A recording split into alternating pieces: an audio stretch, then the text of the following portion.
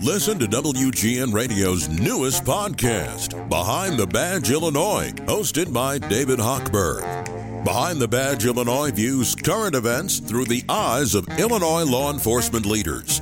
Tune in. Visit WGNRadio.com/Behind the Badge. Time for Speed Jokes.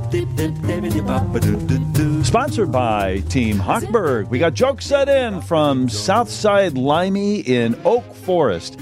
And Bob Corley of Arlington Heights and Father Ron sent another joke from Peru. And Marcia in Palatine and Steve Paul sent us a joke. We got one sent in from Rob Curry, author of Hunger Winter, a World War II novel. Now a top 10 book in 2 Amazon categories.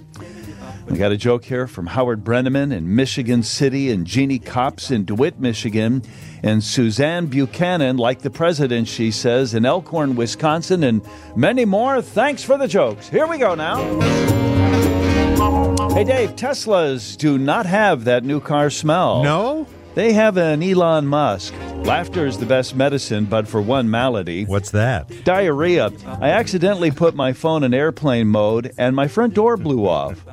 Hey, John, I can predict sports scores before the game even starts. That's impressive, Dave. Yep, I think I have ESPN.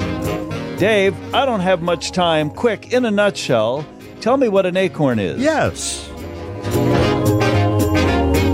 Young couple just started dating. She said, "Would you like to have kids one day?" He said, "Yep, but no longer than that."